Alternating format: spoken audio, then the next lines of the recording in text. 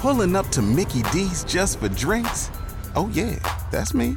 Nothing extra, just perfection and a straw. Coming in hot for the coldest cups on the block.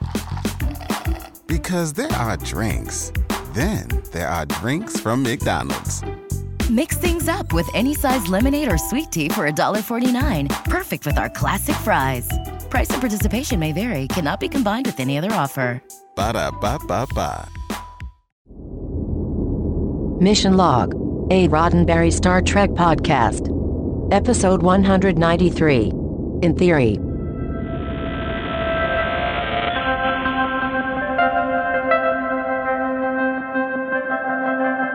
Welcome into another episode of Mission Log, a Roddenberry Star Trek podcast. I'm Ken Ray. And I'm John Champion. John Champion is the kindest, bravest, warmest, most wonderful human being I've ever known in my life. Thank you, first of all, but we're not doing that anymore. Doing what? Never mind. Each week on Mission Log, we explore the unknown explored by an episode of Star Trek, casting a light in its darkness, or sometimes just blowing it up real good. This week, In Theory, the one where Data learns he's got a lot to learn about love. In a moment, I'll be bringing you trivia, in theory, but first, got a question or comment for us? Seeking advice for the lovelorn? All of that and more is just a few modes of communication away. Mission Log Pod is the address to find us on Facebook, Skype, and Twitter. If you want to leave us a voicemail, maybe make a long-distance dedication, our number is 323-522-5641. That number again, 323-522-5641. Please, though, remember we can't play every request.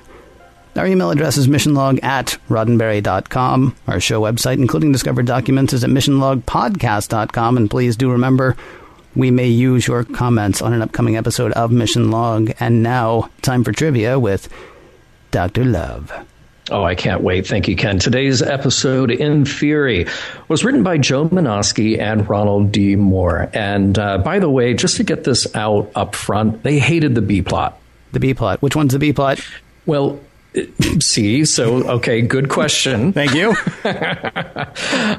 All the sciencey stuff, these subspace anomalies, they thought they were just writing a nice little romantic story about Data. And in fact, the early title of this episode was Breaking Up is Hard to Do, which, come to think of it, could also apply to the B-plot about subspace anomalies. But, I don't know, though. Breaking up was pretty easy in this episode. for that, yeah. For the subspace thing, yeah. Yeah, exactly. And today's episode was directed by, let's see if I got this right, Patrick Stewart is the name. Patrick Stewart. So you look him up on IMDb while I'm finishing this, all right? Let me know what else he's done. Yes, it's another one of those actors learning directing while on Star Trek. Kind of a cool little thing they've got going there. This is his first professional directing job, and he will go on to lead 4 more episodes of The Next Generation. And honestly, not that much more directing after that. Just one other credit other than 5 total episodes of Star Trek. He has said, though, that he has a soft spot in his heart for this episode. It was his first, after all, and he liked the idea of doing a romantic storyline, and he was very much at ease directing Brent Spiner because that guy is a pro. Now, let's talk about some of the effects in this episode. We have a reuse of the Mutara Nebula effects from The Wrath of Khan. We also have a reuse of the photon torpedo prop, slightly modified for The Next Generation. And we see it on a new set, though, the photon torpedo launch area. Very nice build on that. That little detail of the Book of Shakespeare that is always in Picard's ready room, this time it's open up to a page from Love's Labour's Lost. And let's also mention that the opening music number in Act 1 is the Woodwind Quintet in E-flat by Czech composer Anton Reicha. Now, Ken, you and our listeners know that sometimes I like to pull out the research notes on the script, so that's always fun. The script goes out to a couple of different research agencies, and they send back their notes either on copyrighted material or character names. So here's what came back, the highlights of what came back for this episode. We did have a few other crew names that were mentioned that were all cleared by research. But one of the things that I found interesting was that among the other names of people that weren't used in this episode, we actually had a last name for Jeff, Jess's ex-boyfriend. He was to be Jeff Arden. Wait, and Jenna's ex-boyfriend, right? Jenna, you said Jess. Doesn't matter. I mean, I'm just making sure was that yet another character about which we hadn't heard, and now they're they. All right, so Jeff and Jenna, not Arden, because they're not getting married, plus he's not important enough to have a last name. Not anymore, he's not. Yeah. No. All right. We had many more references throughout to romantic stories. Just to name check a few here. We got Catherine and Heathcliff from Wuthering Heights, Caesar and Cleopatra from history, but also referencing Shaw's Caesar and Cleopatra. We had Petruchio and Catherine from The Taming of the Shrew. And there would have actually been a line in this, "One of these days, Jenna, one of these days," as a moment lifted from The Honeymooners. And research had determined that it was enough in the popular language by then. So no need for a copyright concern there. I got to applaud them, though, for taking out the part where the android is threatening to hit his human girlfriend. I'm glad they didn't leave that in there. That's kind of, Yeah. They live in space. Maybe he actually was saying, "I will take you to the moon." Yeah, like literally to the moon. Exactly. To the moon, Jenna. We'll go, because they got a great place there now. Yeah, generally speaking, though, they could get a place on Lake Armstrong, maybe. Right. Yeah. Well, Data could enjoy that. Yes, he could. Jenna, not so much, at least not for very long. There are references to earlier technologies and references from Star Trek, things like time travel and, of course, transparent aluminum, M-class planets, etc., that all fit within Trek continuity. And there is, according to research, no proprietary listing for Targ milk. So I guess that one is still available, no problem. And let's talk about guest stars. We have an uncredited Georgina Shore as Lieutenant Van Mater. She actually has been in Star Trek twice before. There will be no more of Lieutenant Van Mater, I'm sorry to say. But you can also see her in Hell Comes to Frogtown, if you're looking for that title on VHS. We have Pamela Winslow as Ensign McKnight. We first met her in the episode Clues. Good to see a returning character in a small role. And finally, we have Jenna DeSora, played by Michelle Scarabelli. Now, Michelle is from Canada. She got her start in a handful of B movies and quickly started appearing in TV guest roles in the 80s. She shows up as a regular in Airwolf as Joe Santini. She's on Dallas, Jake and the Fat Man. After Star Trek, she shows up on TV as well as in movies like the parody 2001: A Space Travesty, Shattered Glass, which starred Star Wars' Hayden Christensen as Stephen Glass. Of course, though, Michelle is best known for playing Susan Francisco in the TV series Alien Nation, which then led to more appearances in the Alien Nation TV movies. Her husband in that show, George Francisco, was played by Eric Pierpoint, who also has his own upcoming Star Trek guest appearances and will also meet another Alien Nation co-star of theirs, Gary Graham, in Star Trek Yet to Come.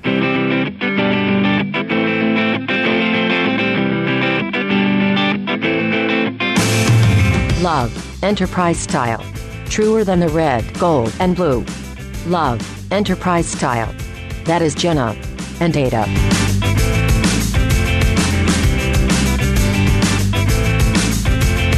Prologue. The Enterprise pulls up alongside a beautiful nebula, the Mare Oscura. In the Photon Torpedo Bay, Data and Lieutenant Jenna DeSora are modifying a torpedo to use in a scientific experiment in the nebula, something about dark matter. But Jenna is preoccupied since her ex-boyfriend bumped into her and asked her out to dinner, and she really wants the kind of love that won't hurt anymore. Data has heard this kind of thing before, and they had a little agreement going. If Jenna thought about going out with Jeff again, Data would remind her of all the reasons they split up in the first place. He does, and she listens because, they're friends like that. With the torpedo away, the nebula lights up, and Data and Jenna are there to watch the fireworks on the monitor. For Jenna, though, sharing fireworks with Data means something more. It's the metaphor to drag us right up to the opening credits. Act 1. Open on a delightful concert. A quintet are kicking out the jams of 1820 to an adoring crowd. Jenna's not too happy with her own performance, but she's got fellow musician Data there to reassure her that she's doing great. It also probably smarts a little since she sees Keiko from their band leave the stage to the adoring smile of her husband, Miles O'Brien. Later in 10 Forward, Miles and Keiko good-naturedly rib each other in the way couples do. Across the table, Jenna is mimicking a bit of that behavior herself with Data. The drinks are flowing, she's moving in closer to share amusing anecdotes and squeeze Data's arm. Nebula business is going along just fine. All sorts of things to explore, like some Class Sim planets, which may be really interesting since life could have developed in some very odd ways here. Data and Jenna are back to working on another photon torpedo. She's getting dreamy, thinking about old times of family and wishes she were back there. More to the point, she wishes she were in a fun, carefree place with Data, but he's not getting the hint, reminding her that time travel to the past is impossible regardless of what she may have heard about a former crew of the Enterprise. She thinks he's just great, funny, a caring friend, encouraging, kind. With Data not getting the hint, Jenna excuses herself, but before she leaves, she gives him a kiss, followed by a compliment on his being handsome, followed by a bit of a longer kiss on the lips because she's got her mind on a new romance. Act 2. When things get questionable, there's one place to go, and Data goes there to 10 Forward to consult with Guinan. She's mixing a new drink, but Data is preoccupied with the fact that he just got snogged in the torpedo bay. Guinan's a good listener, of course, and she basically tells him to search his feelings. On his way back to his quarters, Data is interrupted by Geordi LaForge holding Data's cat, Spot. Somehow the cat got out, even though there's no way he could have. Weird. But never mind. Data has more important questions for his friend, like should he date Jenna? Geordi is not too cool about rebound relationships, but maybe she's ready, but maybe she's not. But by that point, Geordi realizes he is totally the wrong guy to be giving dating advice to anyone. Deanna Troi is a good choice. She's urging caution that Data might break her heart, seeing as how she has emotions and he doesn't. He's been studying literature about life's sweetest reward, but he may need to go beyond his programming to make this work. Worf isn't much help. In typical Klingon fashion, it starts to sound a little kinky, then threatening. On to Riker, who gives about the most Riker answer possible. Yeah, she's hot. Go for it before I do. Then on to Picard, and Picard is not interested. So it's up to Data, and he decides to give it a go. He shows up at Jenna's place with a bouquet of flowers. She is delighted. She's not so delighted that Data has been blabbing to the crew about his and her personal lives. In a moment, Data tries to set a romantic mood. The lights dim. He tries to get cozy on the couch. She's intrigued, a bit more receptive, if hesitant, and is concerned only that this relationship may just be so much programming on his part. But he reassures her. The program is written just for her. She is the most important part of it. Who are we kidding? He had her at subroutine, and they kiss before heading to commercial. Act 3, back to the job at hand. The Enterprise is on course for one of those Class M planets, and Picard retires to his ready room. Strangely, his computer, teacup, and other ephemera have fallen to the floor through his desk. No holes to be seen, no foul play. Picard calls Worf, and neither of them can quite solve the mystery. Worf is ready to probably shoot whomever is responsible, but Picard just asks him to be cautious of anything weird. Data is painting in his quarters when Jenna shows up. She's got a gift, an acrylic sculpture sort of thing, which Data gladly accepts after giving it a critical analysis. She's a little chagrined and offhandedly remarks that he should go back to painting, which he does, which is the wrong thing to do. She's trying to get Data to be a little more sensitive to her presence and, the present. He clues in, finding a place to display the gift, then awkwardly resumes painting at her insistence. Quarrel averted, love is still exciting and new, but as Jenna leaves, she fails to notice that the bulkhead behind her temporarily phases out, revealing the conduits underneath. Back to the bridge for a moment. Arriving somewhere deep in the Mara Oscura Nebula, Riker informs the captain that there is no Class M planet where there should be one. Act 4. Yep, still no planet. except for the one that is now in front of them. But no time to worry about it, since the Enterprise computer is warning of an atmospheric breach in the observation lounge. Good thing nobody was in there. It's kind of like a subspace distortion that opened up the windows and made a mess in there. No human could stack chairs like that. Returned to a portrait of romantic bliss, Data comes back home to Jenna's quarters. There's quick small talk about work, and then Data starts laying it on thick, real thick. He's been modifying his program, and Data doesn't seem like Data, really. He's smarmy, he's cheesy, he's got some rehearsed lines. Jenna is confused, if a little amused at first, but he keeps going. The lines are weird, and it's just not him. Data then shoots back with some verbal attacks from way out of left field, trying to instigate a lover's quarrel as if that is something they need to experience. She steers him away. They make it up with a kiss, but the kiss is a little cold. When Jenna asks what he was thinking at the moment, Data's positronic brain was working overtime on a bunch of different projects. A slice of that was for Jenna, but she kind of realizes now that he's an android. He's not going to be able to feel for her the way she feels for him. Back to the bridge. There's more weird stuff happening on the ship, incidents being reported from all over. Fortunately, no casualties. It's got something to do with subspace anomalies, but whatever that is, it's putting the ship at risk. Picard just wants to get out of there, but before anyone can make that so, Data's console starts to wink out and then back in. If that's not bad enough, there's decompression on Deck 37. Then in engineering, a control panel nearly shocks a man to death. The worst of the damage is between decks 36 and 37. Geordi and a couple of others, Van Mater and Thorne, go to check it out. Yeah, I just named them, but don't get attached, because before you can even spell Van Mater, we hear her scream, leading Geordi and Thorne to find her body embedded in the floor from the waist down. Act 5. Sorry about Van Mater. I told you not to get attached, but now we know what's going on. There is so much dark matter in this nebula that the normal fabric of space is disrupted. These disruptions pass through the Enterprise, causing physical tears and making parts of it wink out and then back into existence. Data can detect the anomalies at very close range, but the Enterprise is too big to navigate around them. It is decided that a shuttlecraft will lead in front, and its maneuvers will be copied back to the Enterprise. And just to make it super dramatic, Picard will pilot that shuttle going right over Riker's objections. The course is laid in, the engines are fired up, and Picard takes the wheel while the screen in front of him shows all the distortions he is avoiding. The Enterprise is right in tow, and it's all going perfectly according to plan until it doesn't. Picard's shuttle grazes one of those distortions, which knocks out a nacelle. He's able to hold on well enough by increasing his distance to the Enterprise, but at a certain point the shuttle is too hard to control, and it careens head-on to a distortion. O'Brien is at the transporter control just in the nick of time to beam Picard back to the Enterprise.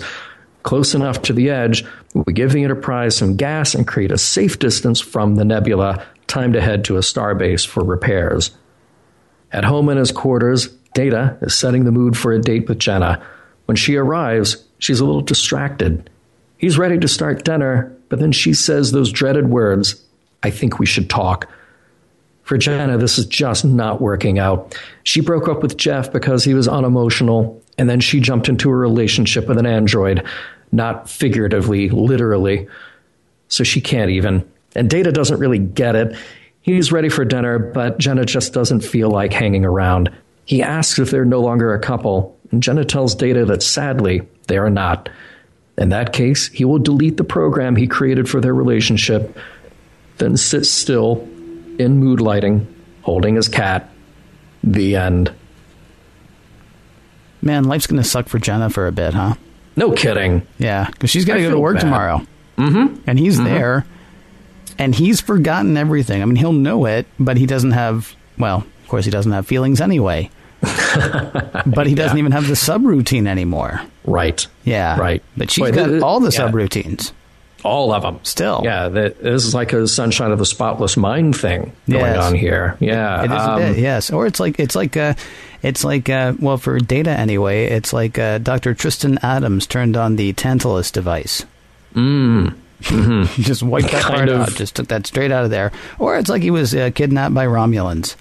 Right, exactly like that. Or it's like Beverly turned on that part of the machine that makes people, lose short-term memory. Yeah, all kinds of things from past episodes of Star Trek. See, Star Trek isn't the only one that can reference past episodes of Star Trek. Right. We can do it too. Right. Fortunately, I hope we really follow up with Jenna to find out how she's doing. Yeah, I really... I got very emotionally invested in her story. I'm really hoping that she and Jeff are able to work it out, because there's got to be a reason that those two kids keep getting back together. I hope so, too. And, she's going to go back to him and go like, wow, I was wrong about you being unemotional. Boy, are you emotionally available to me. Mm-hmm. Yeah. Mm-hmm. I don't want to talk about where I've been. Look, I hate to keep hitting the same note on the head here, but seriously, ever since somebody brought it up to me in that college class that I was a guest in about Star Trek, I'm really starting to notice the pop culture thing on board. It's more classical music this time. It's all stuffy, quiet. It is very, bourgeois. And I'm just waiting for someone just once to ask the computer to play the Who Live at Leeds. You know why? Because you want to know what I did? I watched this episode probably 4 or 5 times before recording. And at one point, I stopped after that moment in Act 1, and I put on the Who Live at Leeds because I needed to break it up. So long live the Ox, long live Moon. Yeah. I don't. Here's the thing. I'm with you. I don't understand. I mean, does nobody play rock music in the 24th century? Because, I mean, it's all classical, or in the case of Riker, it can be Dixieland. Right. But he's a weirdo. Yeah. Well, he is an anomaly. I mean, he is definitely. He is. Yeah, although maybe that's part of his charm. Like, women are like, wow, I've never heard such radical music as Dixieland jazz. So, I'm there. There's something about it that's just very white bread and very kind of boring. But here's the thing. I get it. There is something that Star Trek is telegraphing to the audience about this very evolved, high-minded, very well-cultured group of people who are in Starfleet. So I get that. There's also a production reason for this, which I totally understand, and that's that you want to use music that is public domain. Right. You don't have to pay for it. Yeah. No, I mean, so if you were a kid in the 80s like I was, and you watched Miami Vice and you were like, wow, this is amazing music, and then it took forever for them to release that on DVD, even because they had to go back and get all those music rights. And then if you watched a show like Knight Rider, which they didn't actually get the rights to the pop music they were playing. So what they did is they would get half the rights and they would re-record it. And even as a 12-year-old, I could sit there and go, that's not the original version of that song. Yeah. Mm-hmm. Yeah. Mm-hmm. It's like when you find something on iTunes or Amazon these days that the legal rights aren't there. Yeah. So it'll be like something in the style of, or, recorded by some band you've never heard of that sounds almost like the song you're looking for, but not really. Mm-hmm. Yeah. And yet, right. So you got the more evolved society and all that stuff. And also props to them for not trying to make up rock bands from the 80s. No, because it does sound very dated. Like garbage, yeah. It does sound very dated. Well, not Garbage. Garbage was an awesome band. Well, they didn't come out to the 90s, though, so you see the problem. That's very true. Yeah. I always think about the episode of Buck Rogers, Space Rockers. Because immediately when you do an episode where you say, this is really cool music, like you give it about 10 minutes after the episode is aired, and then you think, wow, that was terrible. and there's no way that's cool now or cool in the 25th century. Here's how I'll bring this whole idea back together for us. We Reach. We Reach. Yes. Which actually I think holds up better than Space Rockers. Maybe. Okay. I don't know Space Rockers, and I'm fine with that, honestly. Oh, I think you're fine with not knowing it as well. But to those who know in the audience, you know that I know. Ken, I'm so glad you mentioned it before. Behold the beauty of the awe-inspiring nebula as we blow up one of our most powerful weapons inside it. Yes. Honestly, seeing the nebula just made me want Goose. Right. Yes. Yeah. And by the way, dark matter is a thing. We think, anyway, it hypothetically exists because of the gravitational effects it has on other things in space. But since it's essentially inert and won't interact with anything in the electromagnetic spectrum, we don't have a really good way of observing it firsthand. But I'm sure that we have scientists in the audience who can school us exactly on how that works. But it is cool that even here in 1991, when this episode was made, that they were talking about this theoretical thing that we're still talking about today. I thought that was very cool. I don't understand why we need scientists, though. Apparently just blow something up near it. Yeah, oh, totally. I mean, that's how they found it, right? Yeah, if you got a photon torpedo, put that thing to good use. Heck, if you got an M80. Is that what they're called? Right. Those are the really heavy-duty fireworks, right? Right. Yeah. Yes. Just it is. toss one of those near there. Open the airlock really quickly, toss one out. Close the airlock really quickly. Yes. And you should be good. There were some good comedic moments in this episode, I thought. Sure. And the thing is, a lot of times when they try to do, like I think it was last week that we talked about, or 2 weeks ago, it was with the host, when Lwaxana came in and said, "You boys must be hungry." And Data said, well, the absorption of nourishment and the consumption had the, and it's supposed to be funny and it's not, right? But Right. when he's sitting in 10 forward and he starts to ask Guinan a question and she says, "Don't look at me," and he does not even miss a beat, he just turns Right. away, that actually worked. And I'm thinking, I'm not sure if I would have looked at that in the script and gone, okay, that's going to work, but it worked. It's like you said earlier, Yeah. Brent Spiner is just great at those little moments. Yeah. Worf's response to the poltergeist suggestion, I thought that was also very funny. I mean, just the Captain. It's like, stop being stupid. I mean, Which I'm amused, because being sort of the scientifically enthusiastic skeptic that I am, we just dismiss the poltergeist theory right away. Just get rid of that. Well, It's kind of pleased. Here's the thing, though. That's the whole sufficiently advanced technology, whatever thing, right? Blah, blah, blah. I mean, you remember the amazingly scary and realistic episode that was Cat's Paw. Oh, yeah. I mean, it was just something we didn't understand, right? They weren't ghosts. They were just... what were they? Prawns in fur coats. Is that what we decided they were? Yes, they were. Yeah.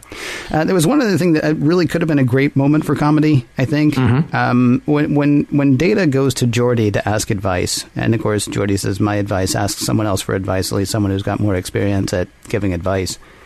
Okay, it's kind of a cute moment, but what would have been cuter is if we had seen Data going to everybody, and then he goes into Geordi's quarters, looks at him, and just turns around and walks out. Right. Yeah. Was Star Trek not aware of what bad luck Geordi had with women? Do you have to go? Do you have to go back later and watch the whole thing again to go, wow, we really kind of screwed him on the whole on the whole relationship thing? Looking back. Yeah, I totally agree. Other fun little relationship stuff, the Miles and Keiko scene there in 10 Forward. Although I have to mention that, she says something about the pile of socks, and it's sort of a very contrived moment, but whatever. And she talks about grabbing them and throwing them in the cleaning processor. And I thought, are you kidding? If I had a replicator, like you guys have a replicator, new socks every day. Every day, new socks. Yeah, that makes perfect sense to me. I do wonder then about their uniforms. Oh, yeah. Like, do they actually have to keep their uniforms clean? I mean, is that uniform, like, are you issued that uniform? Or do you get up in the morning and it's like, make me another one? Right. Because that's what I would do. Yeah, absolutely. Maybe today, maybe I'm feeling a little saucy today, and I will wear the scant. Then that would be my choice. Replicator, whip me up a scant. Remember a few years ago when we didn't have zippers? Yeah, I'm kind of liking that when it was all one big piece and it hurt my back. Yeah, I'm feeling that about today. Again? Yeah, why not? Yeah. And speaking of the replicator, I'm pretty sure that Jenna got that sculpture from the replicator store. Either that or Spencer Gifts. Very true. Very true. It was probably the most dated thing in this episode. A lot of times you'll see hair that's totally dated or something like that. That was probably the most dated thing, I would think, in this episode. Oh, absolutely. Yeah. Captain Picard, why are you piloting the shuttle? Yes. I realize you're the captain. I realize you got into that position because you're probably good at certain things. Shouldn't Data have been there? Or anyone else? Yes, exactly. I have a hard time buying Picard as the guy who can best pilot the shuttle. I think we talked about this, and I'm going to go ahead and do it. Booby Trap. I think it was in that episode. Your argument then, because he was the one that piloted the ship out of, he bounced it off the one thing and off the other thing and got them out, right? And your argument then was, hey, why not have one of the people who does this every flippin' day do this instead of the titular best guy on the ship, right? Because unless he's spending a ton of time in simulators, he has got to be out of practice. Now, I know people say it's just like riding a bicycle. I can tell you, the last time I was on a bicycle, yes, I was actually able to propel myself. But when I was like 13 to 16, when I was riding my, 10 speed everywhere, I used to ride with no hands. I used to go so fast. Never wore a helmet, which was stupid. But, Right. it was the 80s. We didn't realize that your head could get hurt by hitting pavement. Right.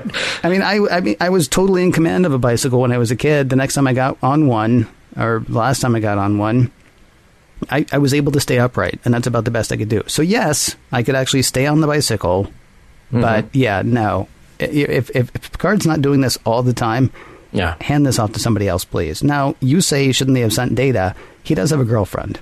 So what? You might. Picard's single. Yeah. Riker, of course, has several girlfriends, so you can't send him. No, you can send Geordi. Not at all. Oh, not at all. Sorry. Hey, you know what they could have done? They could have, let's see, I'll go with a theme here. They could have brought back Wesley and put him in the shuttle that gets hit by a deadly anomaly. Eaten by dark matter. Yeah. Yeah. And they call down to O'Brien, like, did you get him? Nope, I'm afraid not. Right. What are you kidding? You told me to take a break. Oh, did we do? And then you? Oh, too bad. I do kind of like the look that Picard and Riker exchange when Picard comes back onto the bridge after his little adventure in the shuttle, because you could read that look a few ways. You could read it as sort of like, hey, good job, I'm glad you made it back. Or you could also read it as like, you should not have been there in the first place. It's just a moment. Or, finally, done with the B plot. Yeah, right. Let's move on. Any number of ways you could have done that, yeah. A great little classic Trek moment here where the Picard is in the shuttle and he's calling out numbers, navigational points to them to follow, and then he just says, hard to starboard, and then you cut back to the crew on the bridge, and they all give the lean. Yeah. They all give the lean over, even though you're in a spaceship in space and, shouldn't be affected by that. But whatever, it's great. It's classic Trek, like you say. It is. I'm a little confused, though. So they were like going, right? Mm-hmm. And then the shuttle hit the thing, and it got worse, and it exploded. But luckily, they got the captain out. And so then Riker's like, okay, gun it. Because the whole reason the captain was someplace else was because there's still dark matter around, right? Yeah, right. But maybe if we go really fast, it'll just cut through us so quickly we won't even feel it, I guess. Won't even notice, yeah. Obviously, the reason that they had to do that is because, we're at 41 minutes and we still have to resolve the A plot. And so it's like, okay, go fast. Okay, good. Right. Oh, wow, that worked. Maybe we should have tried that like 10 minutes ago. So they do that. They make it out. Yeah. And everybody on the bridge is like, oh, we made it. Thank goodness. Let's get to Starbase. And then they walk through like decks 12 through 20 and they're like, oh, man, it's just full of people cut in half by the floor. Oh, what a mistake. Cut in half. Joined together, let's say. Sure. By the way, Van Mater, that would be my second favorite cosplay. Oh, yes. Absolutely. Absolutely.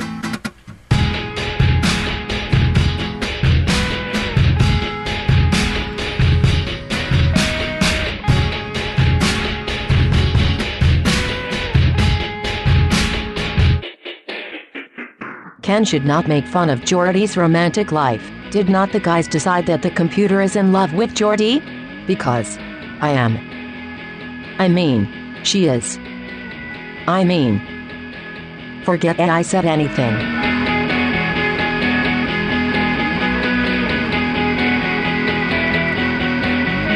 Dumb tech guy caught on a dumb tech thing. This is starting to be a thing. I don't know if you've noticed, but this is, I think, third week in a row now that it feels like this is the place to talk about it, because it's not just a quick observation, but at the same time, it's not really part of the show. Okay. So, but here it is anyway. What would you drink if you could drink anything you wanted at any time? Because he's like, Data is in Jenna's quarters, right? Yeah. And he's like, can I get you a drink? And she says, Callum and Sherry. I don't know what that is, but I might try one. If I could just have anything ever, I might try that. Which sort of goes back to the discussion that we had about the replicators in Data's day. We talked about what the value of a gift is when it's like, oh, well, here, this cost me absolutely nothing. I didn't actually have to go anywhere for it. I didn't make it for you. But here, right? Right. The foods we eat, the drinks we drink, they're often bound by our experience and our financial wherewithal. and financial wherewithal often binds our experience, right? So in a world where literally everything is on the menu, I mean, first, how are more people not obese? And second, right. Would people still be like, I'll like a bologna sandwich and a beer because I can't. I mean, she actually says, I'm too tired to even think about what I want. And you're like, really, Jenna? Because that's literally all you have to do. You don't even have to think, but then you'd have to go to the store, or I don't have the ingredients. It's like, no, I can't even think about what I would want to taste. But I guess if you have that problem where you have so many choices and you're frozen by so many choices, you literally, you couldn't even conceive of what to eat because you could have anything. That honestly used to happen to me. I can't believe I just faulted her for that, because when I would go visit my dad in the summertime, he would always ask me where I wanted to go. And I would always ask him where he wanted to go. But, he was a single dad entertaining his son for a week or two, so he wanted to make me happy. And what would have made me most happy is he would have chosen a place to go because I was afraid of disappointing him. But all of that aside, it got to the point where at like 10 o'clock in the morning, he would start asking me what I might want for dinner, because it would seriously take me that long, because we had all of this city, which was a relatively major city. It wasn't the biggest in the country, but it wasn't the smallest. It wasn't like he was asking me in New York City, but he wasn't asking me in, Bell Buckle, Tennessee either. That's actually a real place, by the way. That is. I've been to Bell Buckle. Have you really? Of course you have, because you're from that area. Yeah. So I guess if you had like the wealth of everything from which to choose, it might be a little paralyzing. But here's the other thing: have some of column A, try all of column B. You think you might want something, have it, and you never have to have it again. And you can just put it back in the replicator, because I assume that's what happens with the uneaten food. Well, it's sort of like going to the Cheesecake Factory. You're just going to be so stuck. You're like, this thing is 30 pages long. Yeah, and the computer on the Enterprise is like, I've got 100 more of those where that came from. That's true. All 30 pages long. But see, what I would do is I would go ahead and order everything from column A and column B. I would try it all. And then apparently you can just tell maybe the transporter, like, hey, get all that food that I just gorged on out of my stomach. Because, that's gross. Well, you just beam off the ship and beam back on, but have it like replicate. The only problem is if it's working based on your previous pattern buffer, you're hungry again. Oh, that's no good. Yeah. And you may not remember having eaten either. All right. So on to more serious stuff. Okay. Are the B plot and the A plot the same plot? It's interesting to me that you say that they didn't want to do the B plot, because my assumption was that they were in fact the same story. The mysteries of the Dark Nebula are unknown to the crew, just as the mysteries of romance are unknown to Data. Both of them go ahead and just plow through it anyway. Things get troublesome. Both of them back out of it. And next week it will be as if none of this ever happened ever. I mean, my assumption was, that everything that happened was telling the same story. Guinan even asking Data to test the drink that she's making is along the same lines in a way. She's treating Data like a real live boy. Right. And that's great for Data on some level. I do have to question Guinan doing that. But when the question, though, is too sweet, I mean, she is asking him for a response that he is in no way able to give. See also almost everything. Well, not everything, actually. Most of what Jenna wants, she gets from the Data relationship. It turns out, though, there's one ingredient that's missing. I don't know if we'll get to that or not, but maybe. So, I mean, it's weird to me that you say, I mean, my assumption was, I mean, we've used the term, we've talked about it being a dumb show before, how one plot is just a reflection of the other plot. And I honestly thought that's what the B plot was in this.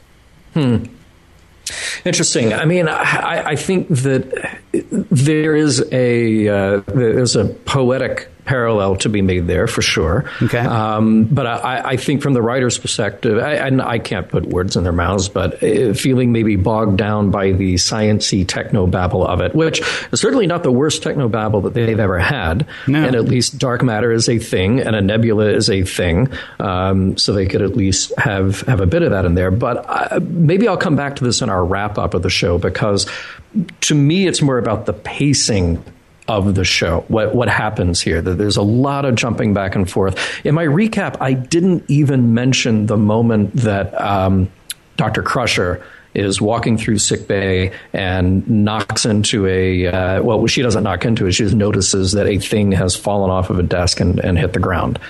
That happens really early in the episode, and I think that's the only moment of Dr. Crusher we get in the entire thing. She has literally nothing else to do other than go, hey, that thing is on the floor and it shouldn't be on the floor. And it's moments like that that serve the B plot that just pull you out of the A plot. I would have rather given up a scene like that or a couple of scenes like that and come back to what was really the A plot. So I can see their frustration there, but I like the idea that, sure, in this poetic sense, the unknown for Data is sort of the same unknown that they're facing in the ship. I like that. I'll give you that one. Right. Absolutely. It's interesting you mentioned the thing about Dr. Crusher. I was going to make a joke earlier that she wasn't even in this episode. So yeah, right. That's a very small... I totally forgot that she was there, and I watched it a few times for this week's presentation. It's like a scene out of Contractual Obligation. Ah, there you go. You know? Yeah. And that's not to slight anybody. It's certainly not to slight Gates. She's terrific. But it's sort of like, oh, well, she's guaranteed to be in these episodes, so we have to put her in this episode. Here, something is on the ground, and she picks it up. There you go. You know? So let's talk a little bit about Data and his journey here. I asked myself what's the difference in Data writing a subroutine for himself that causes Jenna to fall more in love with him, if he would be capable of such a thing. He sort of failed at it in some respect. But what would the difference in that be from, say, the difference in the Bynars writing a holodeck program that caused Riker to fall in love with it? You know, Riker is certainly the only person on board who should be able to truly understand what's happening in this relationship, because he's been there. He's been there with the full-on goo-goo eyes for an artificial intelligence or a manufactured intelligence, shall we say. Yeah, except, again, we've sort of done the whole... I mean, she wasn't just a program that was written for him. She was also a program that was being guided. Mm-hmm. Mm-hmm. Yeah. And Data, for that matter, has the ability to guide his programming. It's interesting. I didn't mention this, that in the research notes, they actually suggested that the writers stay away from words like writing a program or writing a subroutine, because they were trying to make the argument that Data's growth is simply his neural net making new connections, just like a brain would. So they wanted to sort of push along this idea that he is developing. He's not just sitting down and creating something out of whole cloth. So maybe if they had left out that idea of him writing a program, then maybe our feelings about it would have been a little bit different. I did think it was interesting that Data is the one who said to Jenna, with regard to romantic relationships, there is no real me. Because it's sort of an existential problem for Data here. You know, Data knows that he exists. We already established that in The Measure of a Man. Mm-hmm. You know, but he's making this separation.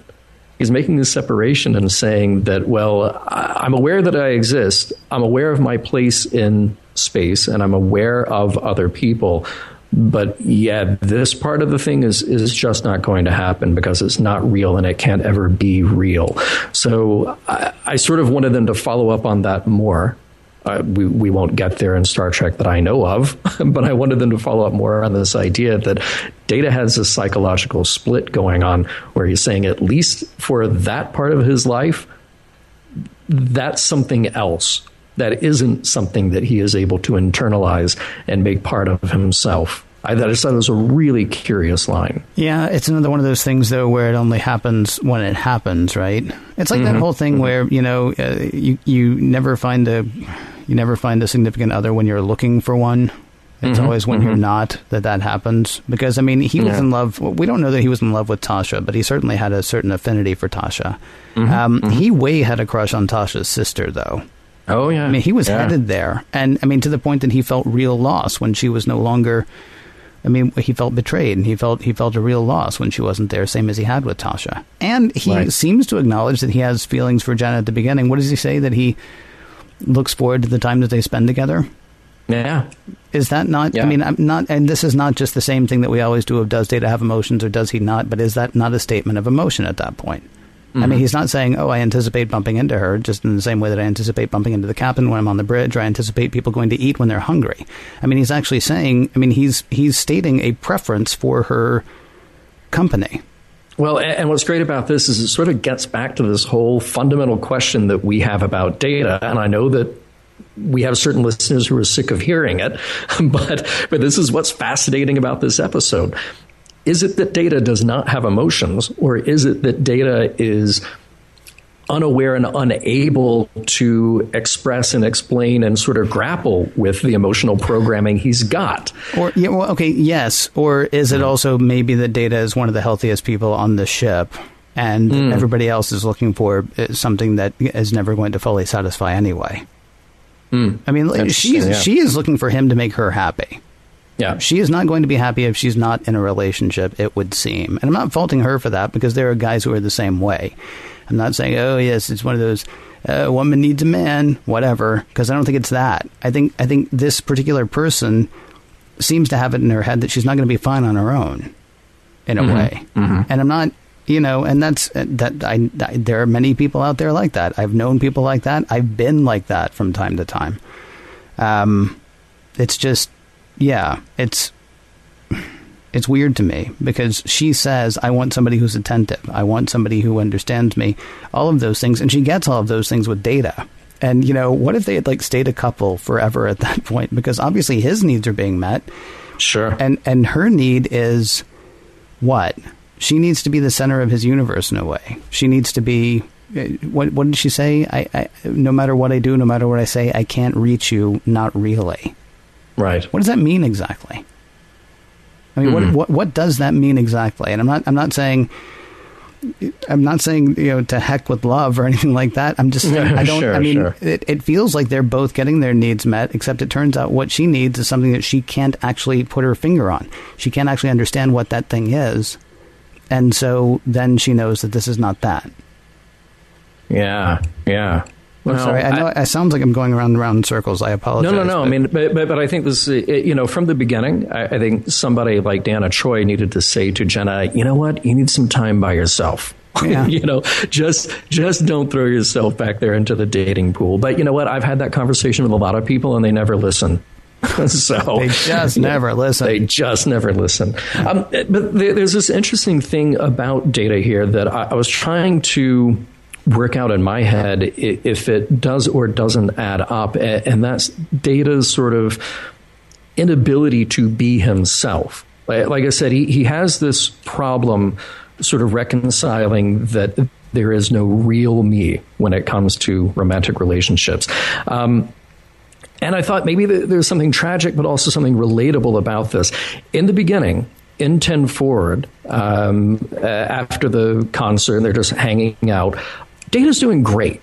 He's being the friend who is reassuring and saying the right things when she is doubting herself. And when they're with the O'Briens, that is the Data that Jenna falls in love with. And he even shares that great wink with the O'Briens, which is, it's a calculated, programmed thing. But I think you and I could also argue that whenever we do that kind of thing as human beings, we're putting the punchline that we learned gets a reaction on a moment. Right. We're sealing that interaction with the right punctuation. When he starts to try on personalities, that's when he ruins it. So there's a lesson there to be oneself, that real relationships can't be built on a lie or built on a character that is a lie. So I wondered, could Data not turn off those parts of the character and go back to who he was when Jenna started to fall in love with him?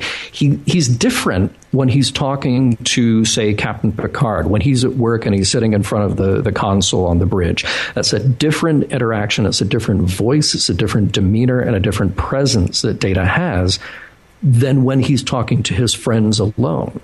He knows how to adapt, or at the very least, he knows how to turn on the right program.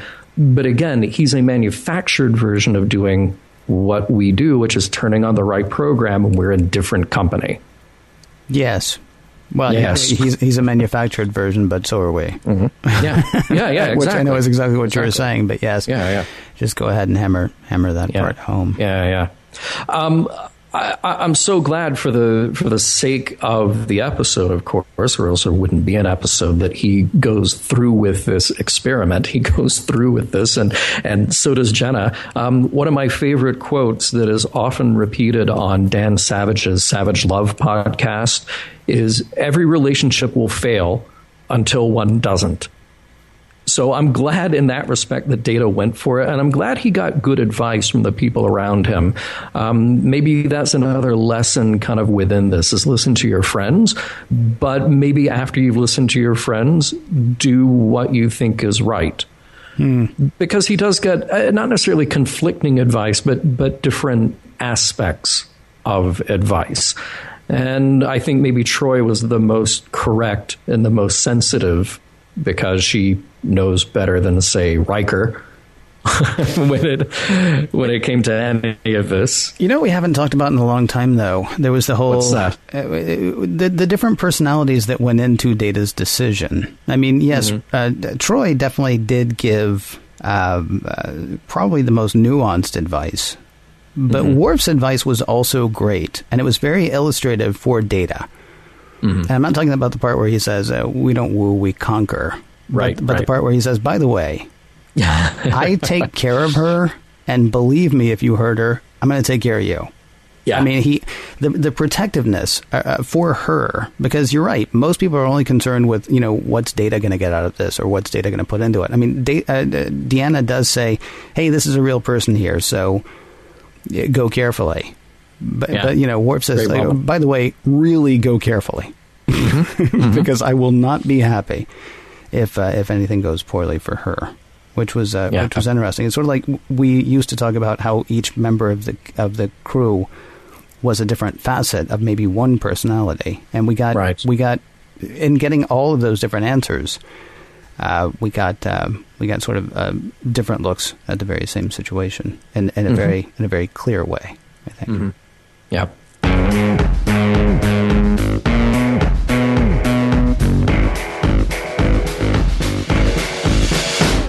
Khan and Spock die in a nebula. Jenna loses in love in a nebula. Captain Picard nearly dies in a nebula. The message in this episode is obvious. Stay the heck away from nebulas. In theory, we have reached the end of the episode, in theory, and we should have some things to talk about here, in theory. Like messages, morals, and meanings in the episode, and whether or not the episode holds up, Mr. John Champion, a.k.a. Dr. Love. Does the episode, in theory, hold up as far as you're concerned? In theory. I think for the most part, but this is one of those where it depends on what element you're saying holds up or doesn't hold up. So here's the thing. There are extraneous scenes, like I mentioned before, the bit with Dr. Crusher, and those extraneous scenes are there because of the B-plot. So it makes the pacing a bit uneven. Just from a production standpoint, if they had really committed to the A-plot and maybe given it another pass, I think this would have been one of the most remarkable episodes of Star Trek out there. The idea of exploring so much more about this potential emotional life of Data, or at least how he will learn to grapple with human emotions. So it's a little bit of a miss when it comes to that. But when you come around to the other side and you say, okay, well, given what they had, given the script that they had and the actors that they had, did they really make the most out of this? And are the scenes that work really worth exploring? And does that part of it hold up? I would say yes. There's something kind of strange here. You mentioned some of the funny bits. There's something a little bit strange about Data. Not just the moment where he's turning on this other kind of fake personality, but the very first time he comes over to Jenna's quarters and he adjusts the lighting and then he sticks out his arm in this very robotic way to sit on the couch with her. And I'm of two minds about that. One, it is Data trying to learn and express what a romantic relationship looks and feels like. But it also seemed out of character even for Data. Yeah. Because Data is somebody who we have seen work and sort of pass himself off as almost human so many other times that this just didn't seem right. So it seemed like a moment that either the actor or the director or whomever decided we'll play this for physical comedy. And it was little moments like that I thought, okay, that's really inspired, that's really funny, but it also takes me out of what I know about Data and how I've seen Data act before. So, I think that's kind of a toss-up. Does something like that really help or hurt the episode? Is it a moment that we can kind of enjoy in the moment, but then you take a step back and say, that sort of goes against what I know of Data? But I think there are some great dramatic moments here. Maybe part of what's so heartbreaking at the end of the story is a couple of things. Like you mentioned, how awful to have to work with a former boyfriend or girlfriend anyway. Mm-hmm. So for Jenna, this is going to be really tough. And it's made even more tough because there's no satisfaction for Jenna that Data has even an inkling of the same feeling of heartbreak. Yeah. There is no company for that misery, at least not from the person who went through it with her. She'll have to go to Troy or she'll have to go to somebody else. And she's really going to be at it on her own.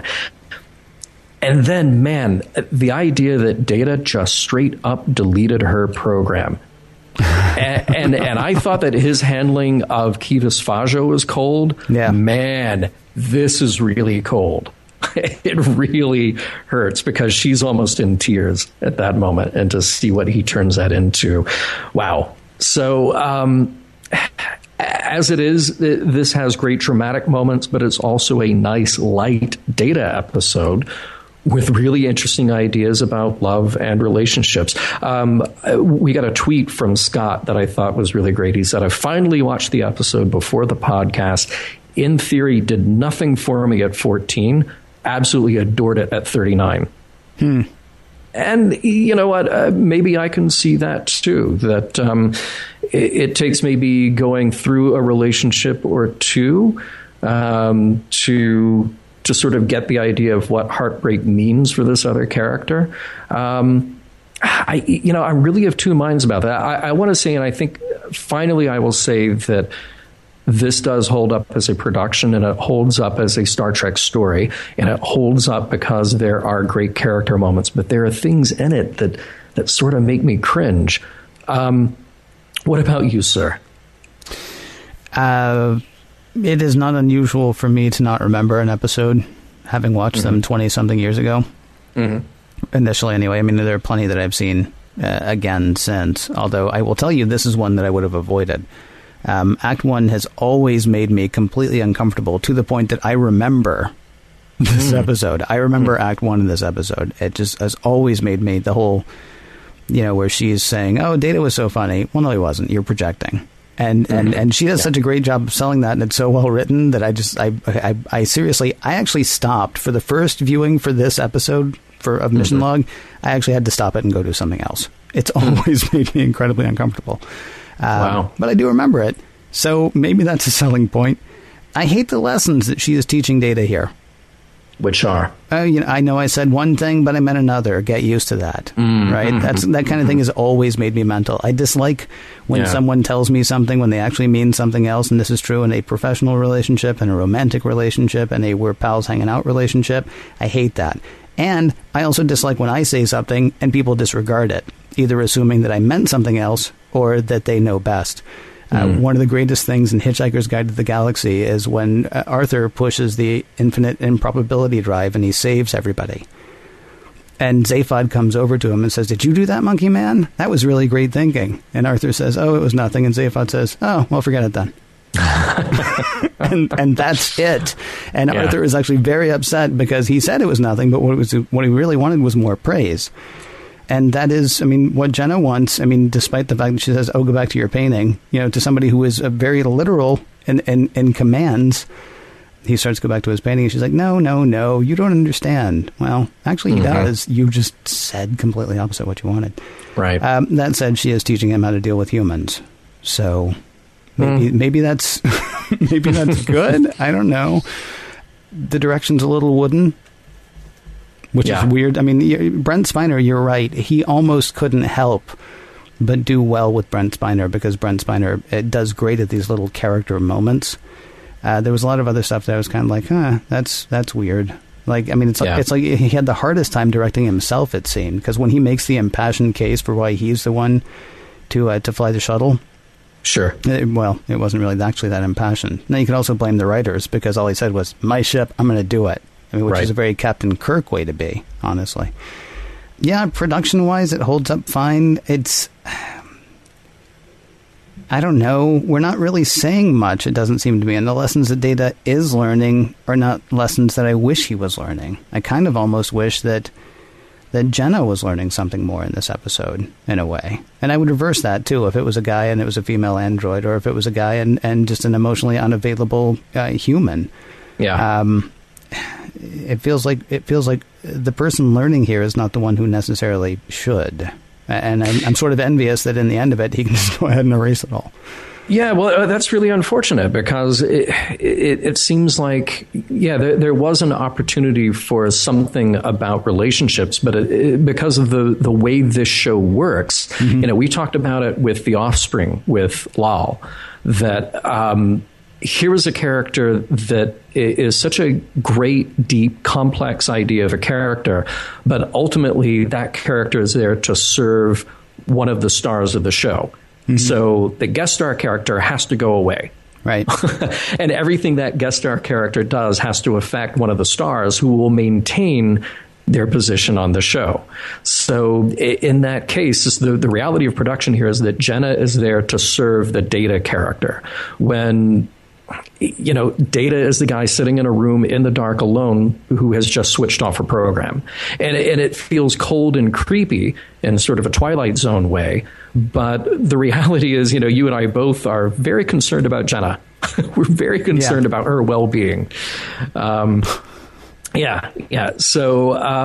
it goes back to that question of, does this hold up or not? Well, as a little more complex exploration of Data, yes. As some fun with Data, yes. As for the light romantic moments, yes. But maybe there's something else here that the story is missing that, like I said, had it gone back for another pass, maybe had we dropped a couple of the scenes that were just things falling apart in the Enterprise, we could have squeezed in a little more nuance about what was going on. Maybe that's the shortcoming here. And as far as the acting stuff that we're talking about, I think that I think there's probably no doubt that in many cases, great actors can also make great directors. And maybe what was happening here is that Patrick Stewart is a man of many, many talents, but he's also thrown into a position with a very strong actor that he has a very good working relationship with anyway. And when you have that, and it's sort of like, let's come up with a bit, and here's Data sticking his arm out, and that gets a laugh. Well, it gets that laugh, but does it really work to serve anything about the overall theme of the story here? See, that's so interesting to me, because I thought about saying the last segment, this episode in a way is like a page out of a coloring book. And Data sitting there and very robotically putting his arm out is the big black line that defines the thing that you're coloring inside. Right. Sort of what happens with the dark matter as well. I mean, if we're going to say that the B plot is a mirror of the A plot, and we can only say that poetically because apparently that was not the case at all. But I mean, that is another example of those lines that are defining where we are. We're going into this thing and it looks beautiful when we start. And then we get inside and things are kind of weird, but it's still kind of interesting. And then as we're headed back out of it, it's actually very destructive, or can be. And you have to be really careful. I mean, it feels like even the robotic nature of Data was an illustration of what's going on with Data. I mean, she's literally dating a robot. I mean, and you're right. The character should be able to do better. We've seen Data standing there with his knee up on a console before, the way Riker does. I mean, we've seen him act more human. But we need to really hammer home the part that what's going on here is wrong. Not because it's person and machine, but because he's emotionally unavailable and she's looking to be attached. Yeah, very true. What about actual messages, though? Are there intended messages, do you think, or any that you found and want to pick out? there's something about the tragedy of what Jenna says. Sometimes people blindly make the same mistake again and again. Mm-hmm. It's one thing for people to give advice to others, particularly when it comes to their personal and romantic relationships. And I think we know that 99% of the time, people don't or can't objectively listen to that advice and say, you know what, you're right. I'm going to not fall in love with this wrong person. Mm-hmm. Maybe that's just something about human nature. Maybe that's just something about our romantic brains taking over our logical, rational brains at certain points in our lives. So it's not necessarily a message in that respect, but it is sort of an often repeated condition of how we are as human beings when it comes to our romantic relationships. Maybe there's also a lesson here about rebound relationships. They're tough. They're really tough, no matter what. Yes. Not fishing in the company pond, maybe. Yeah. The whole work relationship thing, although, again, they do. Well, they are on a ship of 1,000 people, though. She could maybe try to fall in love with somebody who she doesn't have to work across a torpedo every day. I still think Riker is just waiting in the wings. Oh, yeah, absolutely. He was like, oh, hey, Data, yeah, go ahead, because you'll mess this up in a week. He may have been 2 before Jeff, though. We really don't know. Right, that's true. That's true. a possibility, it seems. Yeah.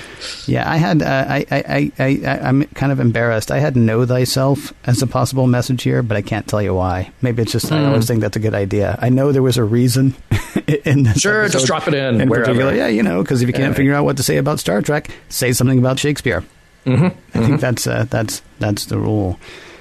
I'm still stuck on the fact that I was thinking maybe of what you had talked about before with Lars and the Real Girl. How he builds a whole, relationship with this replicated person. What's the best way to say it? Right. And I mean, she's kind of doing that as well. And yet, what's interesting is she does get everything from Data that she says she wants. Right. This must be why I had Know Thyself in here. She gets what she thinks she wants out of this, but then she gets in the middle of it and realizes, oh, it turns out this is not exactly what I want. The thing that I'm worried about then is, okay, what is exactly you do want? Because that actually is giving you everything that you thought you wanted, except you want somebody who's also going to feel emotional. Basically, she wants to be able to wreck a person. Or make them happy, I suppose. I mean, she needs to be able to completely, change their emotional core. Yeah. Even though he's going along, like he's doing everything that he needs to do to keep himself happy, and she is actually made happy by many of his actions as well. But if there's no chance that he's going to end up heartbroken or, exceedingly happy, then there's no point in this. But you would think that would be something that she might have known, would have known, could have known going in. Of course, she should actually spend some time with Deanna and maybe talking about her father or what it is that makes her so attracted to emotionally unavailable men. Well, we've got a whole week before next episode of Star Trek. Hopefully that's a good 7 days that Jenna can just be in therapy every day with Deanna to try to work this out, because I think she needs it. I really do think she needs it. Is that on the extended cut, do you think? Yeah. And I'm also going to say that, the best advice, Jenna needs to find Jenna. Nice. Yeah. Nice. Yeah. Because no one can make Jenna happy except Jenna. Except for Jenna. Yeah. It's beautiful. Mission Log is produced by Roddenberry Entertainment. Executive producer Rod Roddenberry. Find out more at roddenberry.com. There's a lot going on between the Roddenberry Foundation, of course, original graphic novels, products, and convention appearances. All of that can be found at roddenberry.com. For more exciting Star Trek podcasts, check out Trek FM. That's trek.fm. And for the latest in Star Trek news and discussion, be sure to visit trekmovie.com. Next week, Redemption.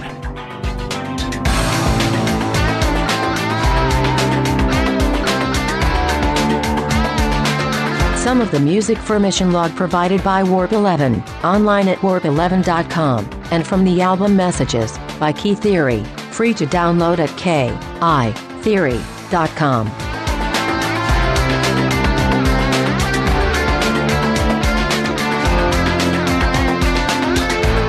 No M-class planets were harmed in the making of this episode. In theory.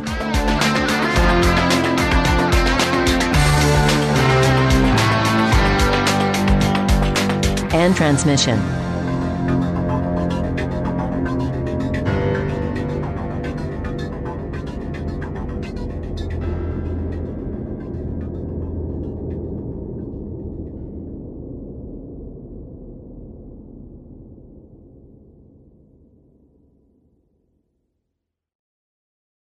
Waiting on a tax return? Hopefully it ends up in your hands. Fraudulent tax returns due to identity theft increased by 30% in 2023. If you're in a bind this tax season, LifeLock can help.